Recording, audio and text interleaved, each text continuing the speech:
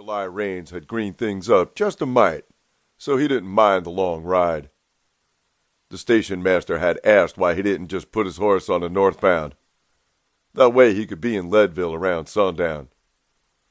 "No, I'm going to meet Eric Darnell this side of Leadville. And I don't want to ride in there and back. The less the people see me, the better off I might be until I find out what's going on." The first 30 or so miles was easy riding, so he easily rode into Florence right at noon. Stopping by the cafe for a meal while Dunny rested, he was on the road again within the hour. This was still high desert country, and the afternoon was hot. Another few miles, and the going started getting harder, as high mountains loomed in front of him. The stage road cut this way and that, missing most of the steep hills and canyons running down the river.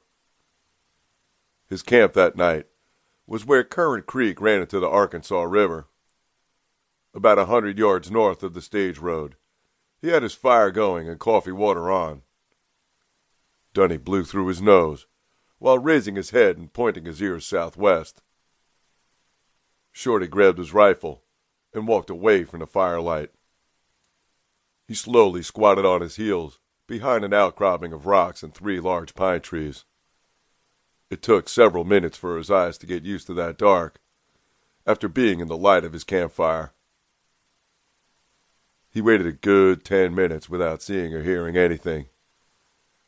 He knew not if it was man or beast, but something was out there. Out a ways he heard a horse blow through his nose. Shorty slowly backed up and walked south by southwest. He took his time so he would make no noise. No more than 50 to 60 yards later, in the dim moonlight, he saw a dismounted man holding 5 horses. He couldn't tell where the other riders were, so he eased back to his spot among the boulders. He stood watching his camp and started hearing loud talk. 2 men with guns drawn walked up to the fire and looked around. One with a gruff voice used the toe of his boot to move Shorty's bedroll. "Heck, Firedale. We don't even know if the marshal or not.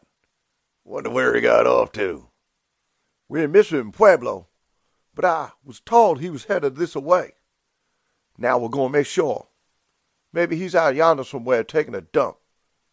He sure wouldn't have walked off and left his saddle and nice-looking horse.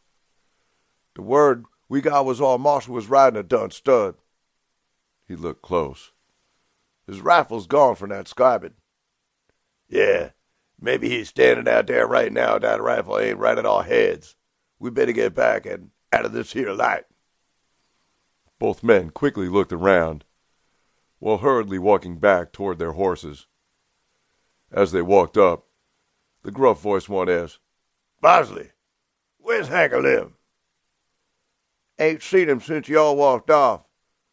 I think that marshal might have went and got him." "Did you hear any shots?" "No." "Then they ain't been got. You just hold them horses.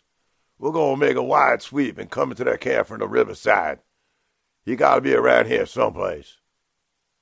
"You mean he wasn't in the camp?" "If he was, we wouldn't have to go off looking now, would we? Dad blame it, Bosley, if you don't beat all I ever seen." Shorty had followed them back to their horses and heard every word. He knew he had to give them something to worry about, but where were the other 2 men?